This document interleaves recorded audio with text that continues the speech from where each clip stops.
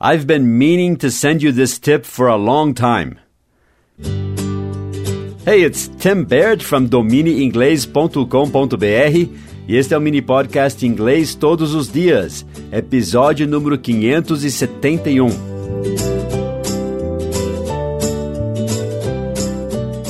Faz tempo que eu quero te mandar essa dica. Há muito tempo venho querendo te mandar essa dica. Eu já vou te explicar como dizer isso em inglês. Eu vi um post no YouTube de alguém que eu sigo.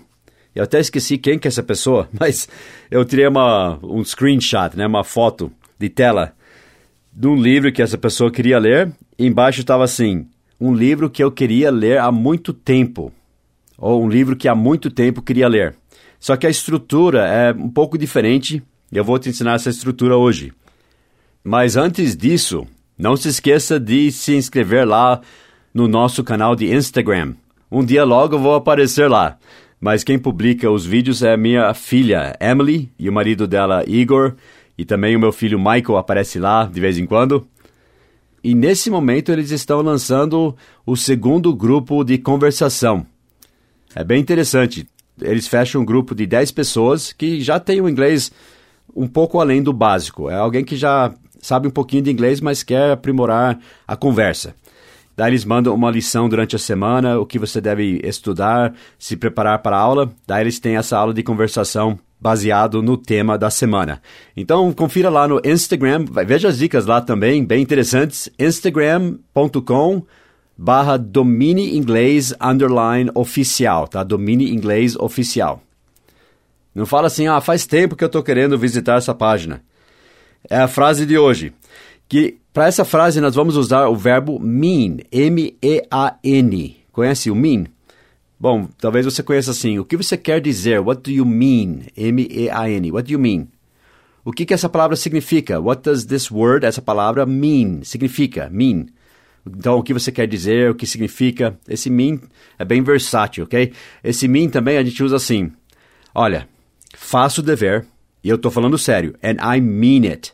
E eu estou querendo dizer isso mesmo, eu estou falando sério, I mean it. E também significa intencionar, tá? Intend. Eu não intencionei, eu não quis fazer mal. I didn't mean any harm. Eu não quis, às vezes a gente traduz querer, tá? Mas eu querer no sentido de ter a intenção. Este livro com letras grandes, with large print, are meant, o passado de mean é meant, tá?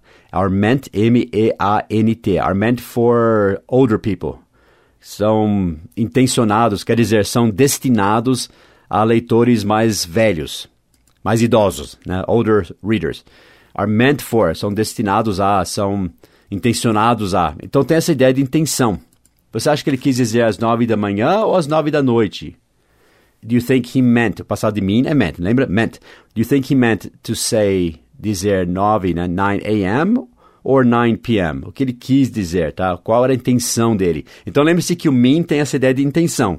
Tem que saber usar no contexto. Então quando você fala assim, eu tive a intenção de ler esse livro. I meant to read this book. Mas em inglês tem uma estrutura que é chamado Present Perfect Continuous, presente perfeito contínuo. Você fala assim, eu tenho estado estudando inglês há muitos anos. Você está falando que faz tempo que você faz uma coisa. Começou no passado, mas continua no presente.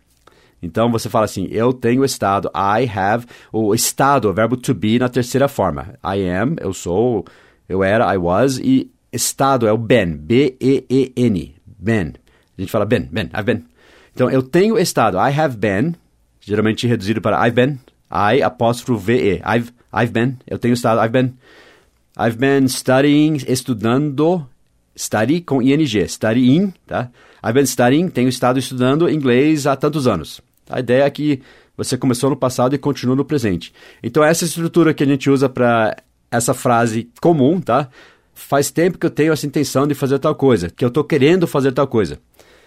Então você fala, eu tenho estado meaning, tá vendo o mean aí? Esse verbo que a gente aprendeu, com ing. I've been meaning, eu tenho estado intencionando, quer dizer, eu venho querendo, tá?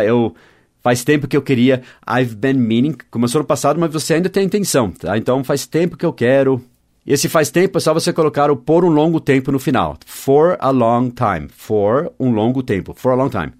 Essa estrutura parece complicada. Na verdade, é uma estrutura avançada. Mas agora você sabe usar. Você fala, I've been meaning to write you, but I forgot. Faz tempo que eu estou querendo te escrever, mas eu esqueci. Okay, I've been meaning to... Nesse caso, a pessoa falou, I've been meaning to read this book. Eu estou querendo ler esse livro faz tempo, for a long time.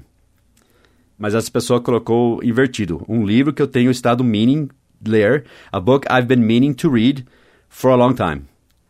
Um livro que faz tempo que eu quero ler. Então você sabe já o que fazer, né? Vá para o nosso site, domineinglês.com.br, dica número 571, e preencha essa frase. I've been meaning to... Faz tempo que eu quero... I've been meaning to... Não sei o que, for a long time. Daí você pode falar assim, limpar a garagem. Né? I've been meaning to clean out the garage for a long time. Ler aquele livro. Organizar as minhas fotos digitais. Experimentar aquele novo restaurante. Né? Try that new restaurant. Lose weight, perder peso, não sei. O que você been meaning to do? What have you been meaning? O que tem você? What have you been meaning to do for a long time? Answer that on our site. Responda isso no nosso site. O que faz tempo que você quer fazer? Você tem a intenção de fazer? Então vá para o nosso site, domineinglês.com.br, dica 571. Deixe a sua frase lá e não se esqueça também de visitar a nossa página de Instagram. domineinglês.oficial. Agora, não diga I've been meaning to leave a comment on the site. Faz tempo que eu estou querendo deixar um comentário no site. Não. Go there, leave a comment, and I'll see you there, okay? Bye-bye. Have a great day.